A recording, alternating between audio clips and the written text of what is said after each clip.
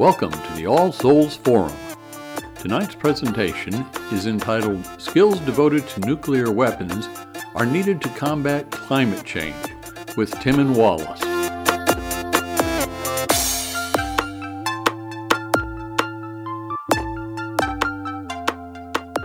Good morning and welcome to the Forum at All Souls Unitarian Universalist Church. My name is Spencer Graves. I'm a member of the Forum Committee. This forum is a platform for the discussion of significant issues, especially those which involve ethical values in the contemporary world. It has been doing this since 1943. We ask the speaker to present for 30 minutes. This is followed by questions and answer to fill an hour. Today, Timon Wallace will explain how the skills devoted to nuclear weapons are needed to combat climate change. Timon is the director of nuclearban.us. He holds a PhD in peace studies and has been involved in peace-building projects in North and South America, Europe, Africa, and Asia. His new book on warheads to windmills was released only last month. In it, he cites sources that document how the total life cycle cost per megawatt hour of wind and solar is already less than the costs of fossil fuels and nuclear. Moreover, wind and nuclear are new technologies, and their unit costs are still declining relatively rapidly due to what are known as experience curve effects, by which unit costs of almost anything tend to come down roughly at a constant percentage for each doubling of the cumulative production. Fossil fuels currently win in the marketplace because they have substantive control of the media and the political process. That has so far allowed them to keep infant industry subsidies when they should be taxed in proportion to the damage caused by global warming. Nuclear appears cost-effective in the market because many of the costs are hidden, buried in the defense budget, or the energy or congressional black budget, or unfunded insurance costs secured by you and I, our tax dollars. Moreover, Timon argues that the people currently making nuclear weapons in the U.S. and elsewhere had the skills needed to combat global warming. Instead, they are being used to increase the risks of nuclear Armageddon. So Timon will talk for roughly a half hour and then open the floor for questions. Timon? Okay, thank you, Spencer. And thanks to those of you who have braved the cold weather. I know it's difficult getting out in the cold, as well as talking about issues that people don't want to talk about, like climate and nuclear war. I mean, these are topics that are difficult to discuss. People have a lot of views about them. Some of them are grounded in fact, and some aren't. So my new book is an attempt to really put all of the facts and figures in one place and make it accessible to people, and provide the primary sources as far as we could, so that you can follow up further to get the information that we need. There's so much misinformation and misunderstanding about these issues. That's the first problem. But and I do want to talk very specifically about Kansas City, because I know that's where you are. I know there's roughly 7,000 people working for the the National Security Campus in Kansas City, which is one of the main centers for building and maintaining nuclear weapons in this country. But I want to give a little bit of context first. As Spencer was describing, we're looking at these two existential threats to humanity: climate change, which most people are more familiar with these days, and especially younger people are very concerned about the climate. We're seeing it already, right before our eyes as extreme weather events and so on. But the prospects for survival as a species are pretty grim if we don't really address this at the level that's required. The Biden administration, as you all know, passed a historic bill 2 years ago now, the Inflation Reduction Act, and they've done some other things to make a start. That alone was the biggest investment in clean energy ever in the U.S., but it's still a drop in the bucket, literally. And we've got to talk about what else is needed to actually get us to where we need to be to save the planet from climate catastrophe. And of course, nuclear weapons have been with us for 75 years now, or can't keep track of the year now. It's 2024, isn't it? But people have forgotten about the danger and the risk that these weapons carry. And every year that goes by, that risk actually increases. It doesn't decrease; it increases. And we were just talking before this program about a recent article in the Bulletin of Atomic Scientists. As you probably all know, there's a doomsday clock which the nuclear scientists put out every year. It's not as scientific as the Intergovernmental Panel on Climate Change, and they've got very hard figures that are collected from all around the world. The nuclear scientists have to rely on judgment call as to how much the risk is to the planet from a possible nuclear war, whether on purpose or by accident. And they've been putting out this clock every year.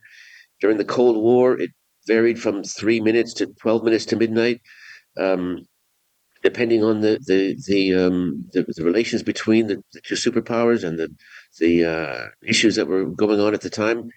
As you probably all know, it's now closer to midnight than it was ever during the Cold War, and we've got a new clock being revealed next week.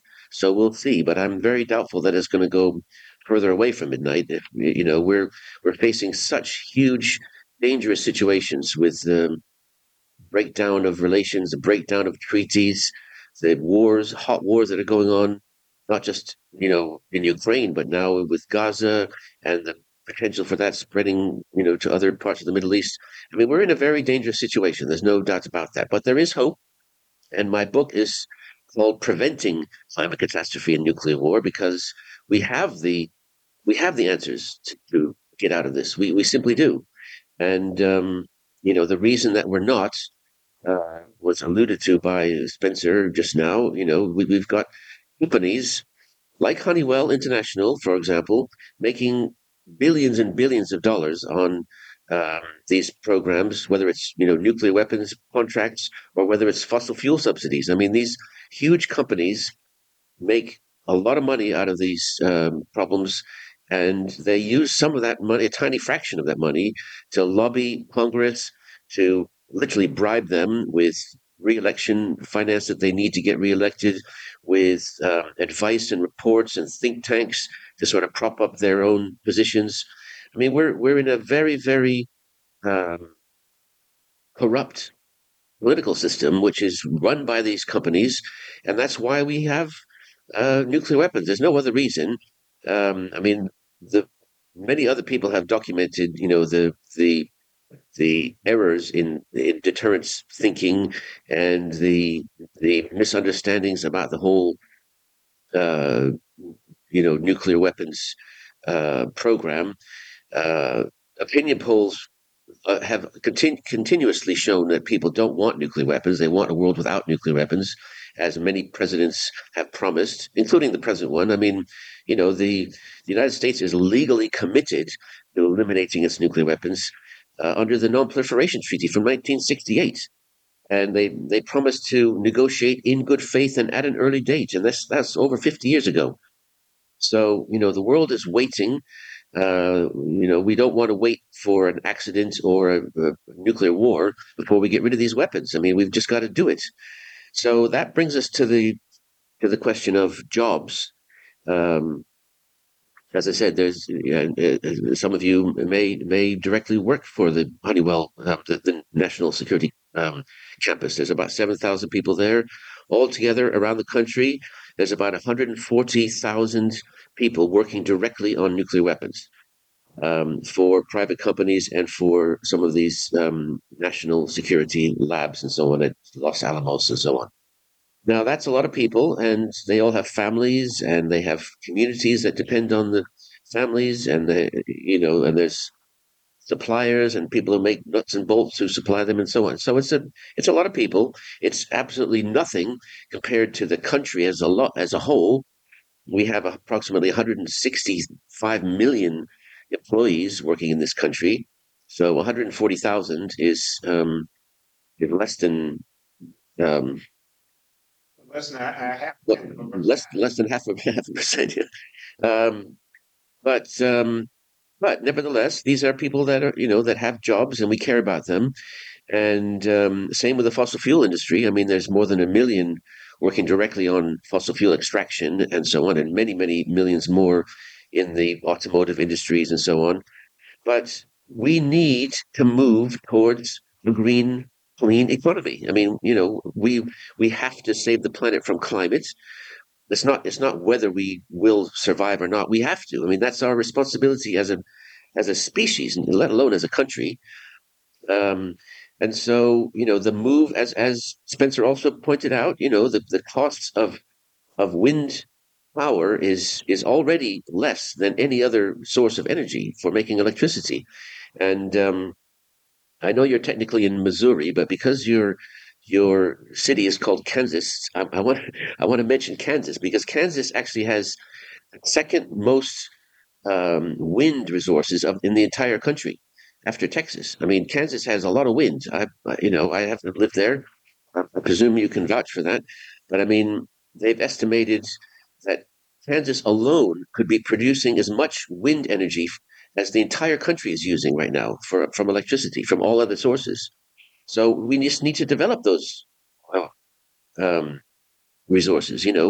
Um, I did the Warheads to Windmills book that I just but this is the third iteration of this report, which got longer and longer because we want to have the details and make sure people have the sources to go to if they want to. But it started out as a report in 2019, and it was based on a UK report, which I knew about, back in the I guess it was the 1990s. I mean, it wasn't, or no, 2000 and I think maybe 2006 or something. Anyway, it was a few years ago. A report came out called "Arms to Renewables," and it was a very detailed study of not just nuclear weapons, but in fact, the armament factories in the UK, in England mostly, and how many workers were working there, what kinds of skills they employed, and what was needed to move the UK to a green economy, to wind and solar, and in this case, um, tidal power. So the study showed that there were several thousand workers in the north of England at a place called Barrow-in-Furness working on building nuclear submarines. I mean, nuclear missile submarines, Trident submarines. And those exact same people in the exact same place could be building the largest tidal barrage in the world across the bay, the Morecambe Bay there. And and this report showed that the people had the skills needed to work on this. The marine engineering, basically working on submarines. They could be working on turbines instead for this tidal project. They wouldn't even have to move home, and they wouldn't be earning less money. They worked it all out in great detail, and I said, well, why don't we have something like that here in the U.S.? And I couldn't find anything, so I started working on it, and we're just a drop in the bucket in terms of what could be done in terms of research on the actual jobs, for instance, at the National Security Campus. But I have done a lot of research on this, and if you just Google, I mean, if any of you here are looking for work, you may have already Googled jobs in Kansas City, and you'll find a lot of them at the National Security Campus. And if you look and what the requirements are for those jobs, I mean, 99 out of 100 of them are looking for the same skills that we need to build the green economy. And I'm just going to show you if I can find the right page. So, here's a map of all the different nuclear weapons jobs that are currently being employed in the U.S. And here's where the jobs that they could be working on to make electric vehicles, batteries, solar power, wind power, and so on. This chart here. So if you buy a copy of the book or get it from your library, it's page 263. There's a chart which says, examples of job descriptions for jobs that are being hired right now in Kansas City National Security Campus and other nuclear weapons bases. For instance, a nuclear weapons security network implementation engineer. Well, as it says, it's an engineering position. The requirement is a BA in electrical or electronic engineering and some experience and so on. And the same requirement of engineering is also needed for wind turbine generator engineers, offshore wind engineering analyst, wind fleet engineer, electrical engineer, solar. I looked again at some jobs in the so I mentioned, submarines. So we've got nuclear propulsion engineer, nuclear engineer for the Navy, and so on. And that requires a BA in marine engineering or naval architecture. And again, those same job requirements are needed for wind project manager, marine system engineer, wave and tidal systems designer, coastal engineer title, and so on and so on. We've looked at the exact same skills. I mean, obviously, there's one option to retrain people and who are currently making nuclear weapons and give them other skills to work in other areas. There's also, you know, many other options, including, I mentioned there's 143,000 people working on nuclear weapons in this country. Well, if you gave every single one of them $1 million, you'd still have billions left over if you stopped making nuclear weapons. I mean, there's lots of options here, but the skills that we need. So again, for solving the nuclear weapons crisis, we just got to stop making nuclear weapons and get the other countries to do the same. And it's not as difficult as it sounds. It's the companies that are in the way of doing that. But there's nothing stopping us from just saying no. We don't want these anymore. They don't protect us. They don't. They just make the world less safe, not more safe. But when it comes to climate, we still have work to do, and that's why we need these people. It's not just, let's find them a job and throw them a biscuit. It's actually, we need these skills to save the planet from climate catastrophe. And not only engineers, for example, that I was just listing, for building projects that we already know about, but as we all know, the to move to electric vehicles when we have electric vehicles already on the road, but we need more advances in batteries, especially for electric flight. I mean, there are already planes, not big ones, but small planes, nine-seaters, that are flying now with electric motors run by batteries. They don't go very far, but they already exist. And we need to develop those technologies urgently. I mean, we need batteries that can take aviation many steps forward. We need batteries to store the electricity. We all know that the sun doesn't shine every day and the wind doesn't blow every day. So we need battery storage for that. We need other technologies. We need to develop much more small scale wind resources, for example, because these gigantic turbines are great for harnessing the wind, on a large scale.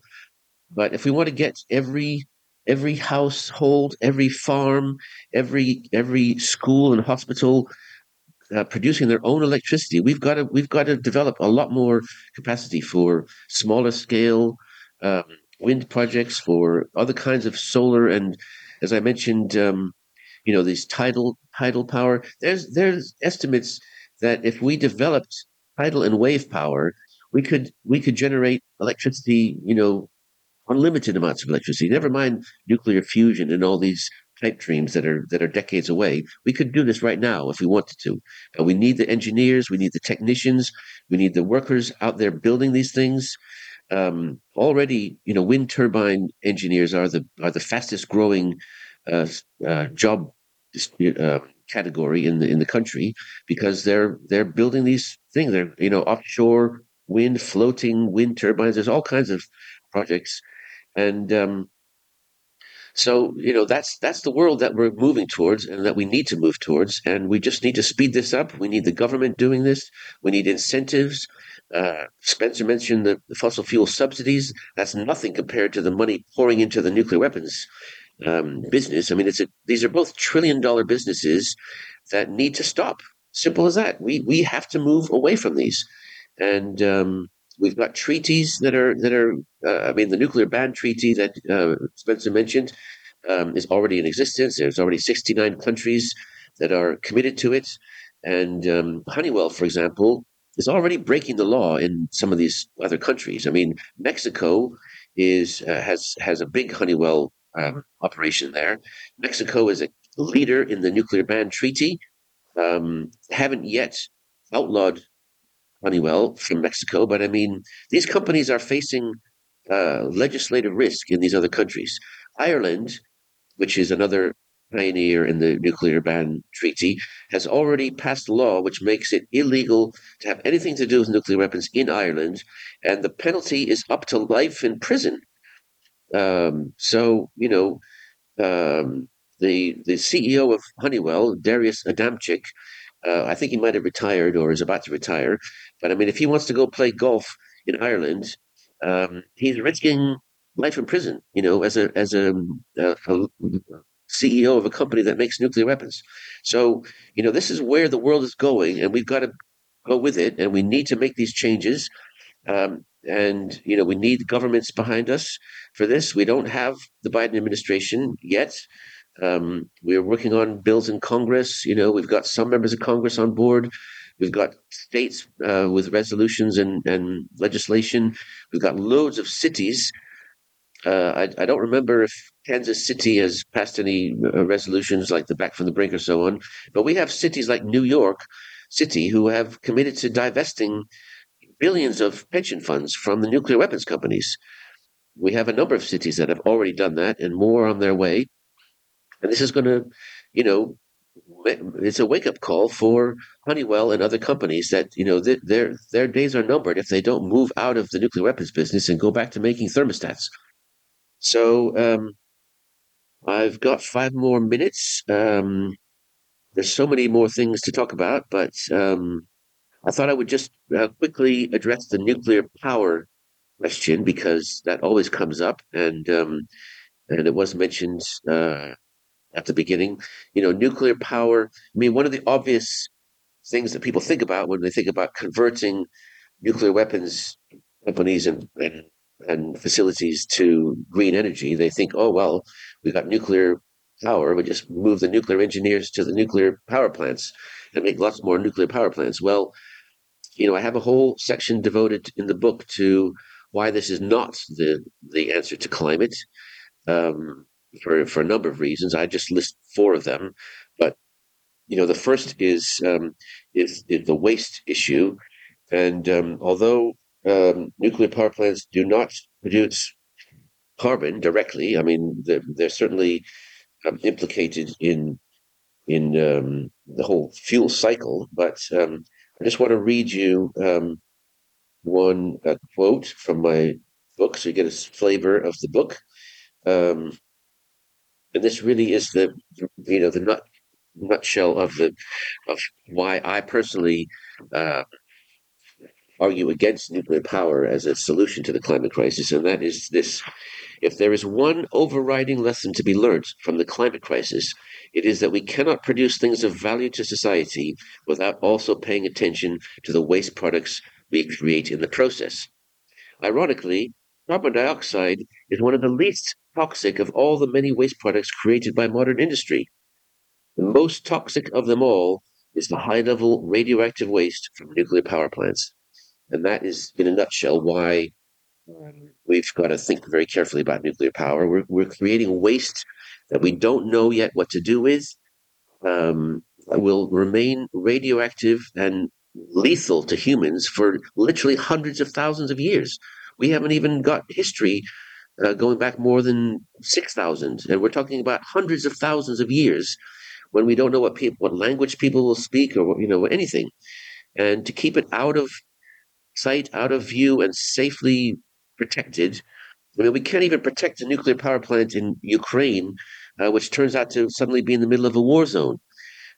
This is a crazy, crazy approach to trying to create energy. We've just got to stop burning fossil fuels, and we've got to stop uh, playing around with uranium, and we've got to put it back in the ground and leave it and move on. There are many other reasons why nuclear power is not a solution.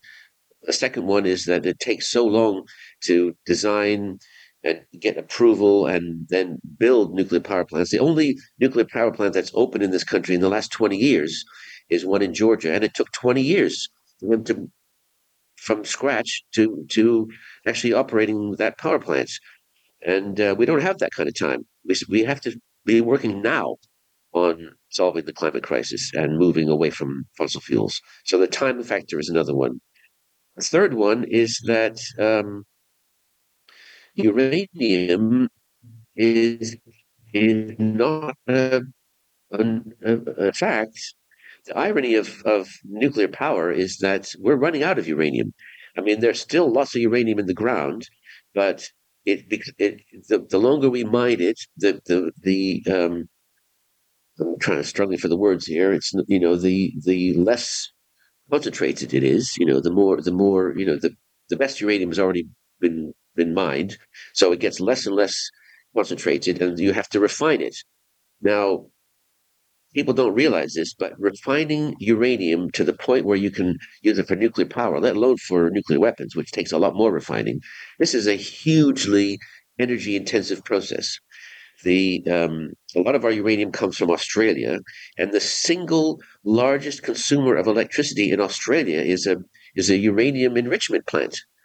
It takes huge amounts of electricity just to refine the uranium to use it in a nuclear power plant. And there's a thing called the energy cliff, which um, compares the amount of electricity it takes to refine the uranium compared to the amount you'll ever get out of it from a nuclear power plant.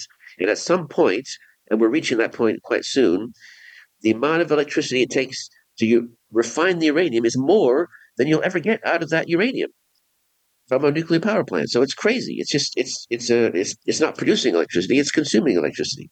And then the final point that I make in the book is about cost, as Spencer said. The cost of nuclear power is already higher than any other source of electricity. So to think that we're going to somehow move to nuclear power to solve all our electricity problems is crazy.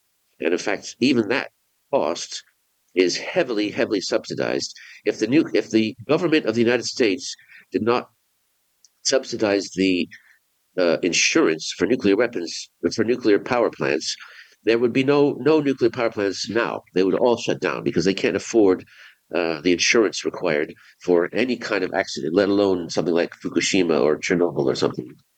So that's the story that I have about nuclear power. I'm happy to take questions. I'm sure you have a few. People in the room are invited to come up. If you have questions, here on my right, I guess.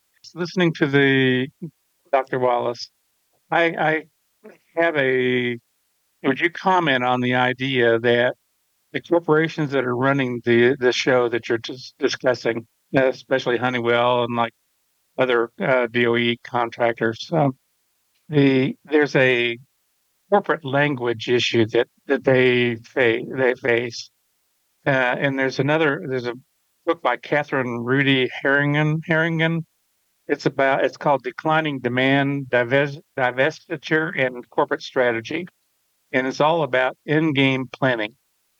And I'm wondering about, because these corporations have a difficulty in communicating the idea of changing the direction of their actions. So they suffer from what they call psychologically negative transfer. They don't want it. They do not want to. So would you discuss the idea of the kind of corporate language required for in-game planning for the companies involved in the destruction or use of all these nuclear issues that you discussed? Well, I do have a PhD, but I don't understand any of the words that you're using. I mean, can you explain what you mean by in-game planning? What is it? Well, it's when the corporation realizes the direction they're going. Examples of the in-game planning for the acetylene industry, in-game planning for the rayon industry, in-game and baby foods industry, when they're making products that are no longer are not going to be sustainable in the long term. Yeah, yeah, especially So they fossil have to fuels, right? What are the fossil fuel companies going to do after we that's do away right. with fossil fuels? But I think that it's a communication issue with them, is that they need to have that language explained or be start taking up that kind of language. But it's not just communication; it's real. What are they going to do? They have to Yeah, I mean, migrate to something else. we the there's a lot of greenwashing going on. For example, I mean, when you talk about communication, all the companies, including the fossil fuel companies, are facing public displeasure at their behavior and their priorities, and they're all trying to communicate that they're about moving to green this and green that, and so I'm not quite clear. I mean but that's just another form of obfuscation and uh, trying to confuse people about what they're really doing because they're not really changing their behavior. I mean, um, interestingly, I mean, I can talk about what happened in the 1980s because I did do my PhD research on this actually. In the 1980s, at the height of the Cold War, um, we had companies like Ford Motor Company, General Electric, Westinghouse. They were all making nuclear weapons, all of them. Morton Salt Company, and they suddenly found themselves faced with huge public pressure, including boycotts, like you mentioned, the baby formula and so on. And many of them pulled out completely from the nuclear weapons business. They simply don't, they didn't like it. It was a small percentage of their overall business, and they didn't like that kind of public pressure, and so they pulled out very publicly. I mean, Morton Salt faced a boycott of salt. I mean, it was Morton Tycol was the company. They sold the Tycol to another company, which still makes rocket engines, but I mean, Morton does not anymore. Um, Ford Motor Company sued Marin County in California over their campaign to boycott Ford Motor Company, and they tried to say that it didn't have anything to do with nuclear weapons, and they lost in court over that. And General Electric, which faced probably the biggest campaign because people said, we're not going to buy your light bulbs all across the country. This was in the late 1980s or around 86, 87. And General Electric, quite publicly pulled out of the nuclear weapons business. And if you go on their website right now and Google nuclear weapons, you will find a web page under General Electric saying we don't have anything to do with nuclear weapons. We're good. Leave us alone. We're a good company. And we've already seen that starting to happen now in the nuclear weapons industry. Two companies have pulled out. I mean, we don't know, I mean, there's always mergers going on and other things. But AECOM, which is a very large, um, you know, con- general contractor, builds all kinds of, roads and airports and so on, and hospitals. They had contracts with the nuclear weapons business, and they pulled out. Another one in England, Serco, has pulled out, and they actually did say very publicly that they don't want to have anything to do with nuclear weapons. So those are the kinds of practical things. Um, and I talked about the jobs, but there's another piece of this which I didn't mention, which is that we will need a certain proportion of these companies and the workers who know about nuclear weapons for the indefinite future to actually dismantle and monitor and make sure we don't ever have nuclear weapons again, and make sure that the ones that exist are safely dismantled. So there's that side of it, but I can't really I'm sorry, I can't really comment on the psychology of it. That's not my area. We So, have some other YouTube questions here, but okay, great. No, go ahead with the Okay. YouTube questions. well, Alex is asking, what action would you recommend we commoners should take that would have the most impact? Okay, well, that's a question I can answer. We have a Warheads to Windmills campaign, and you can go to our website warheadstowindmills.org to see what we're up to. I mean, we're trying to get people to write letters. First of all, it's a very easy thing to do, but it does make a difference. I mean, the members of Congress, we have support in Congress, but it's very small, and they need to hear from their own constituents. So I don't know who your members of Congress are in that area offhand, but I mean, they need to hear from you. They need to hear that we've got to move away from fossil fuels and nuclear weapons, and there's no time to waste on this. We got to move, and we need to build support for that. So there's bills in the Congress. There's bills in as I said in some states. Um, there's also work at the city level to get resolutions passed, or I don't know if you know any of your city councilors or mayor or whatever. There's actually Des Moines, Iowa, is the center. The mayor of Des Moines, Iowa, is the president of the Mayors for Peace, which has over 200 cities in the U.S. and thousands across the world, who are in solidarity with Hiroshima and Nagasaki, saying, we don't want any city ever again to face this terrible catastrophe. So we're committed to a world without nuclear weapons, and you could get Kansas City on that if they're not already, other towns, and then, as I said, our big emphasis as a campaign is focused on these companies because churches have investments in these companies, schools, colleges, pension funds, banks. Every single person on this call is connected with something that has an investment in one of these companies, and we've got to work on divestment, and we've got to work on pressure, bigger forms of pressure, like I said, boycotts. So Honeywell, as an example, used to make thermostats, and probably everyone on this call has a Honeywell thermostat. We do. We started a campaign to write to Honeywell saying, we're not going to buy your thermostats anymore if you keep making nuclear weapons. And instead of pulling out of the nuclear weapons business, they sold their thermostat division, which is not what we wanted, but it shows you the kind of impact that citizens can have.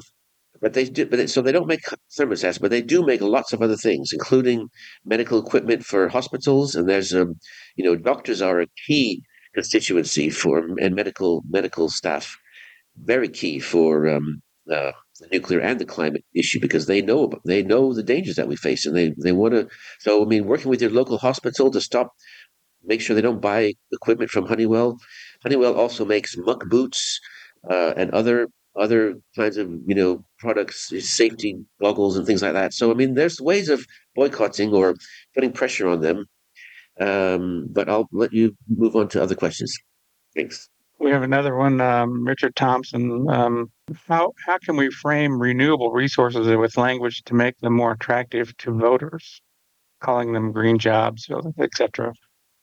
How can we frame renewable resources to make them more attractive? Well, I mean, we're talking about our survival, and we're talking about our children and our grandchildren and what kind of future they have. I mean, I don't know how much more to say to voters. I mean, it's this is not just like a choice. Do we want to keep burning up the planet or not? Um, there's a lot of education to do, and that's why I wrote a whole book. Because it's hard to explain these things um, in a soundbite to people, but I mean, they're cheaper for one thing. I mean, in terms of attracting voters, why don't we just say let's move to an economy where there's more jobs and electricity is cheaper? How's that? Good point. Good point. This is another question is why use the Department of War double talk National Security Campus Can we just call it the Kansas City Atom Bomb Factory? Well, that is a good point. I mean, this. I mentioned the greenwashing. I mean, it's all the same thing. Department of Defense. National security. I mean, these are weapons of mass destruction.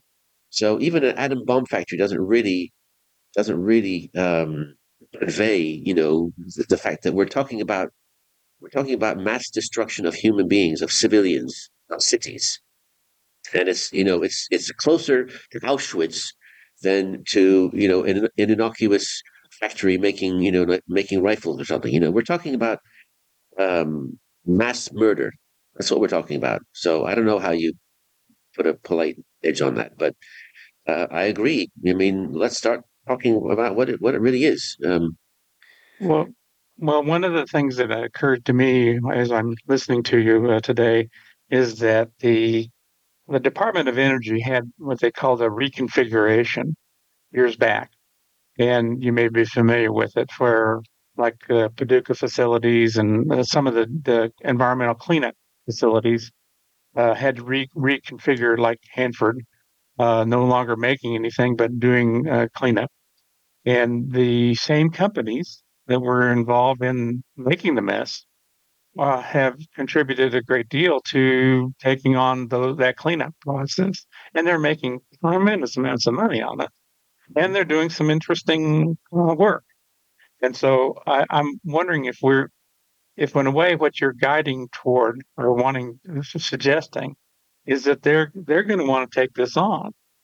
They're going to they I think we need to. That was the point of my end game strategy and divest your comment, the question. Yeah, yeah. So what do you, I think, because I don't think the average guy in Kansas City or anywhere is going to start taking on building carbon black facilities for making batteries. Um, there's a whole bunch of technical issues associated with it. And like you said, these companies know how to do these jobs. So we need to, your point is well taken, but I think I think that's where it's going to go. We're going to see these companies suddenly wake up Yeah. and decide to do so. And Well, would you comment further on that? yeah, I mean, we talk as a campaign about, putting pressure on the companies, stigmatizing nuclear weapons, trying to force them because they're very powerful. I mean, these are trillion-dollar industries. But at the same time, what we're actually trying to do is convince them that it's in their interest. If they want to continue making a profit and continue, good jobs with good benefits and so on, they've got to move out of these industries that are killing the planet. And with the fossil fuel industry, I'm sure you're familiar with the concept of stranded assets, which means that these companies, the value of these companies is going to go down to worthless because they're based on the value of the oil that's still in the ground, which they're going to be able to sell at some point. And if they can't sell it, then their company is suddenly worthless. Now the same applies to nuclear weapons. If the if the rest of the world continues to join this treaty and make everything to do with nuclear weapons illegal, including financing them, then these companies are facing not only the sort of reputational risk, but they're facing legislative risk. In other words, they're potentially engaging in illegal activities abroad, and those activities could carry costs, and all of these costs, do add up to a company's, market capitalization. The value is based on all kinds of intangible factors, which they got to take into consideration. And so it's in their interest to move out of this industry and move in and be developing other things, which, as I said, many of them already do other work. They just have to, do some switching. Um, I mean, we're targeting Airbus at the moment in Europe, which is one of there's only two companies left in the world that make passenger planes, Airbus and Boeing. Boeing's in huge trouble right now, but Airbus gets only less than 5% of their income from building nuclear weapons for the French nuclear arsenal. And so, they're under huge pressure all across Europe because, Europeans are very much opposed to nuclear weapons in general.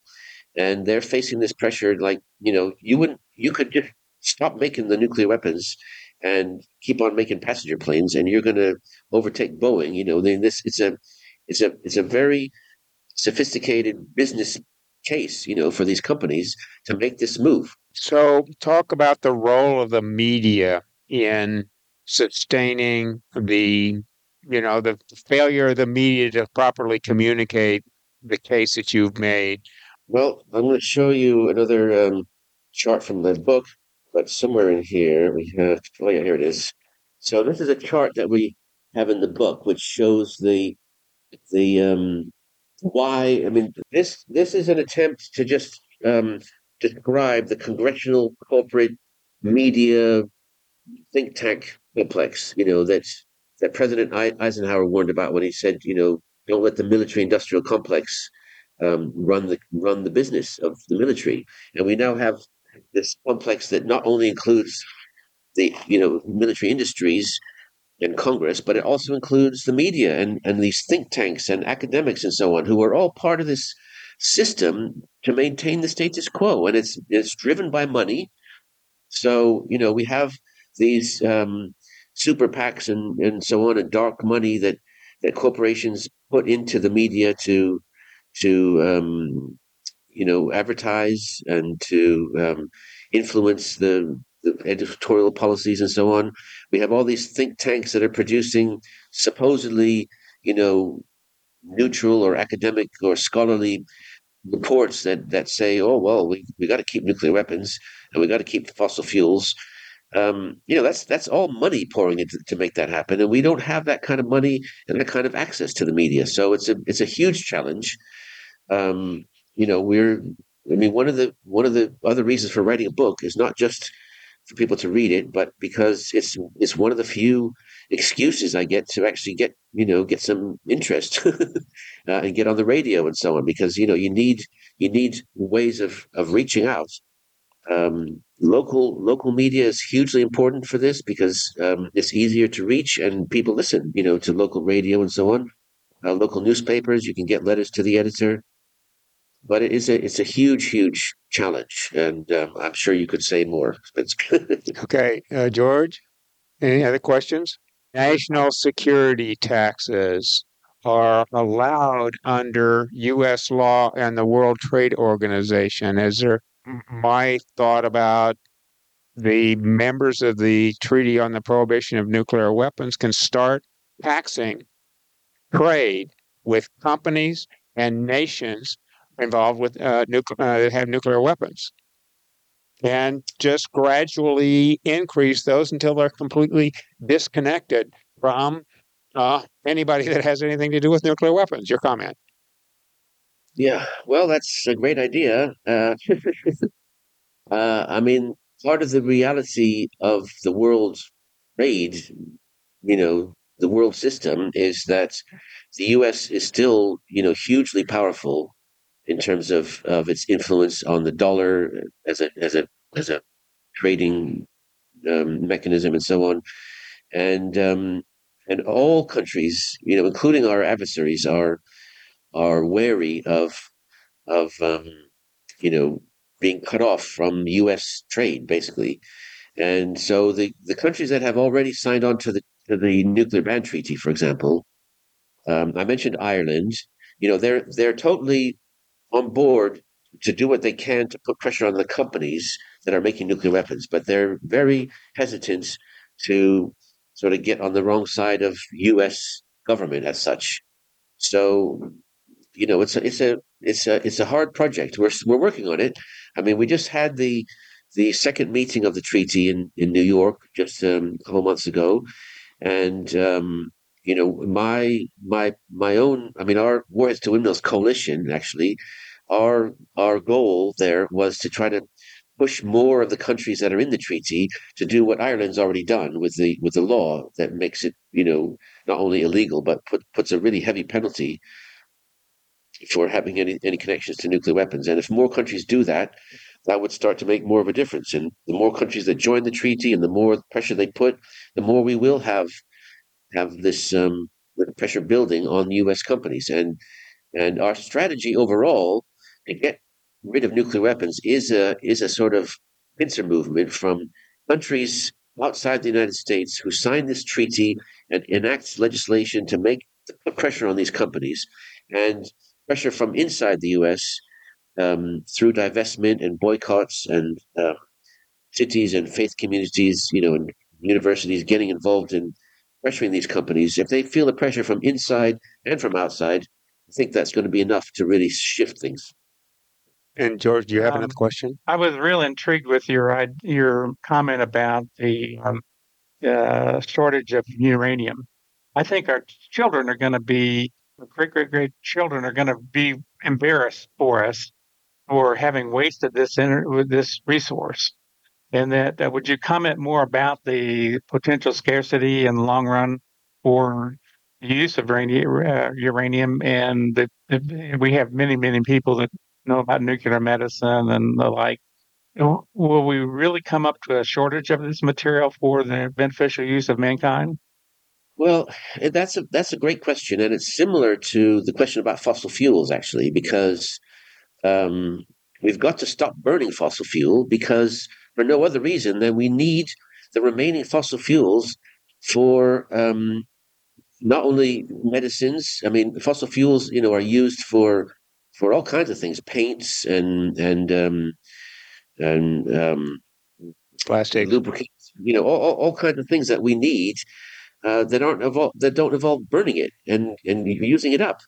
And the same with uranium and other resources. I mean, there are uses, important uses of uh, I mean, I don't know that much about radioactive medicine, but there are uses.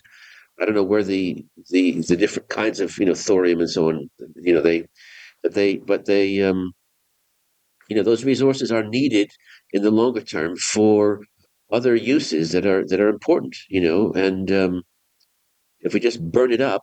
I mean, the problem with uranium and with nuclear power is, as I'm sure you know, is that they refine it and refine it and refine it to get this material that is highly radioactive, not too radioactive for use in the power plants, and then they put it in there um, to heat up. You put them together and they get very, very hot, and that boils water and that makes electricity. However, as you put them together and they heat up, they also decay into all these other materials like plutonium, which they use for nuclear weapons, but all kinds of other highly, highly radioactive materials, which are then it's kind of polluted, it's wasted, it's all. I mean, in the future, they might want to extract the uranium back out again somehow, or do other things with it. But it's you know both burning of fossil fuels and burning up of uranium in the long term for the humanity is wasting these really important resources. I think that's what you were getting at. Yeah, Spencer. Okay. Do you have another question, George, or I'll go to the No, go next? ahead. Go ahead. Okay. So, how is climate change an existential risk? I know that it's serious, but I don't see how it's existential like nuclear weapons.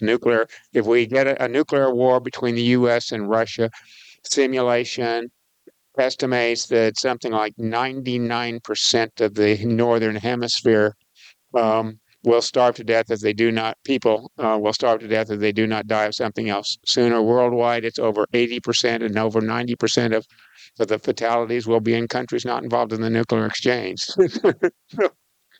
But how is climate change an existential risk? Well, that's a good question. It's not chapter one is an introduction, but chapter two is exactly that question. Why isn't climate change an existential risk? And it's not an instant risk in the way that nuclear war would be. Um, but if we look at the longer term, and it's hard to do this because most of the research and most of the reporting that's done on climate is only looking at this century. So, for example, there are estimates from the IPCC as to how much sea level rise would occur between now and 2100 if we don't bring the carbon emissions down to a certain level. which we're nowhere near at the moment. So we're talking about centimeters, 1 foot, 2 feet, maybe 3 feet of sea level rise, which will inundate entire countries like Tuvalu and Vanuatu in the Pacific, and it will cause huge damage to places like the east coast of Florida and the coastal area of Bangladesh, where there's more than 100 million people will be affected. But it's not the end of the world, as you say.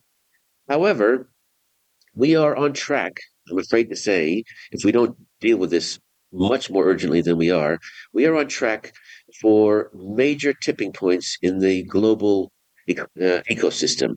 Like, for example, the melting of the polar ice caps.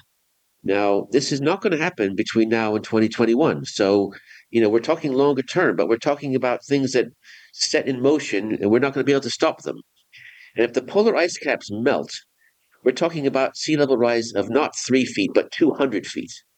And that not only means huge, most of the world's cities are within 200 feet of the sea, but also, it affects the climate in terms of growing of crops. It's going to cause massive famine, huge amounts of migration like we've never seen in history. I mean, we've got 100 million refugees at the moment, but we're talking about billions of people on the move.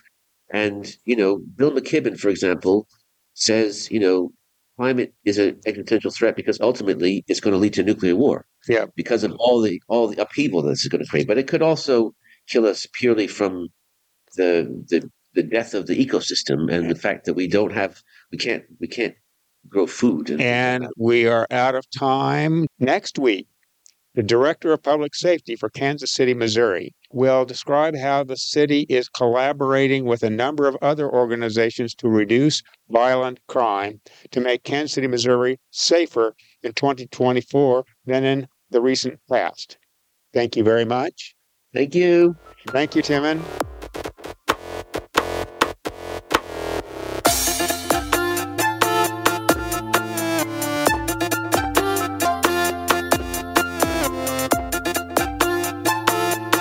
Thanks for listening to the All Souls Forum. Join us next Tuesday evening at 7 p.m. for another episode of the All Souls Forum. In the meantime, stay tuned for A Taste of Tejano at 8 p.m., followed by Noche Mágica at 10 p.m., right here on KKFI 90.1 FM, Kansas City Community Radio.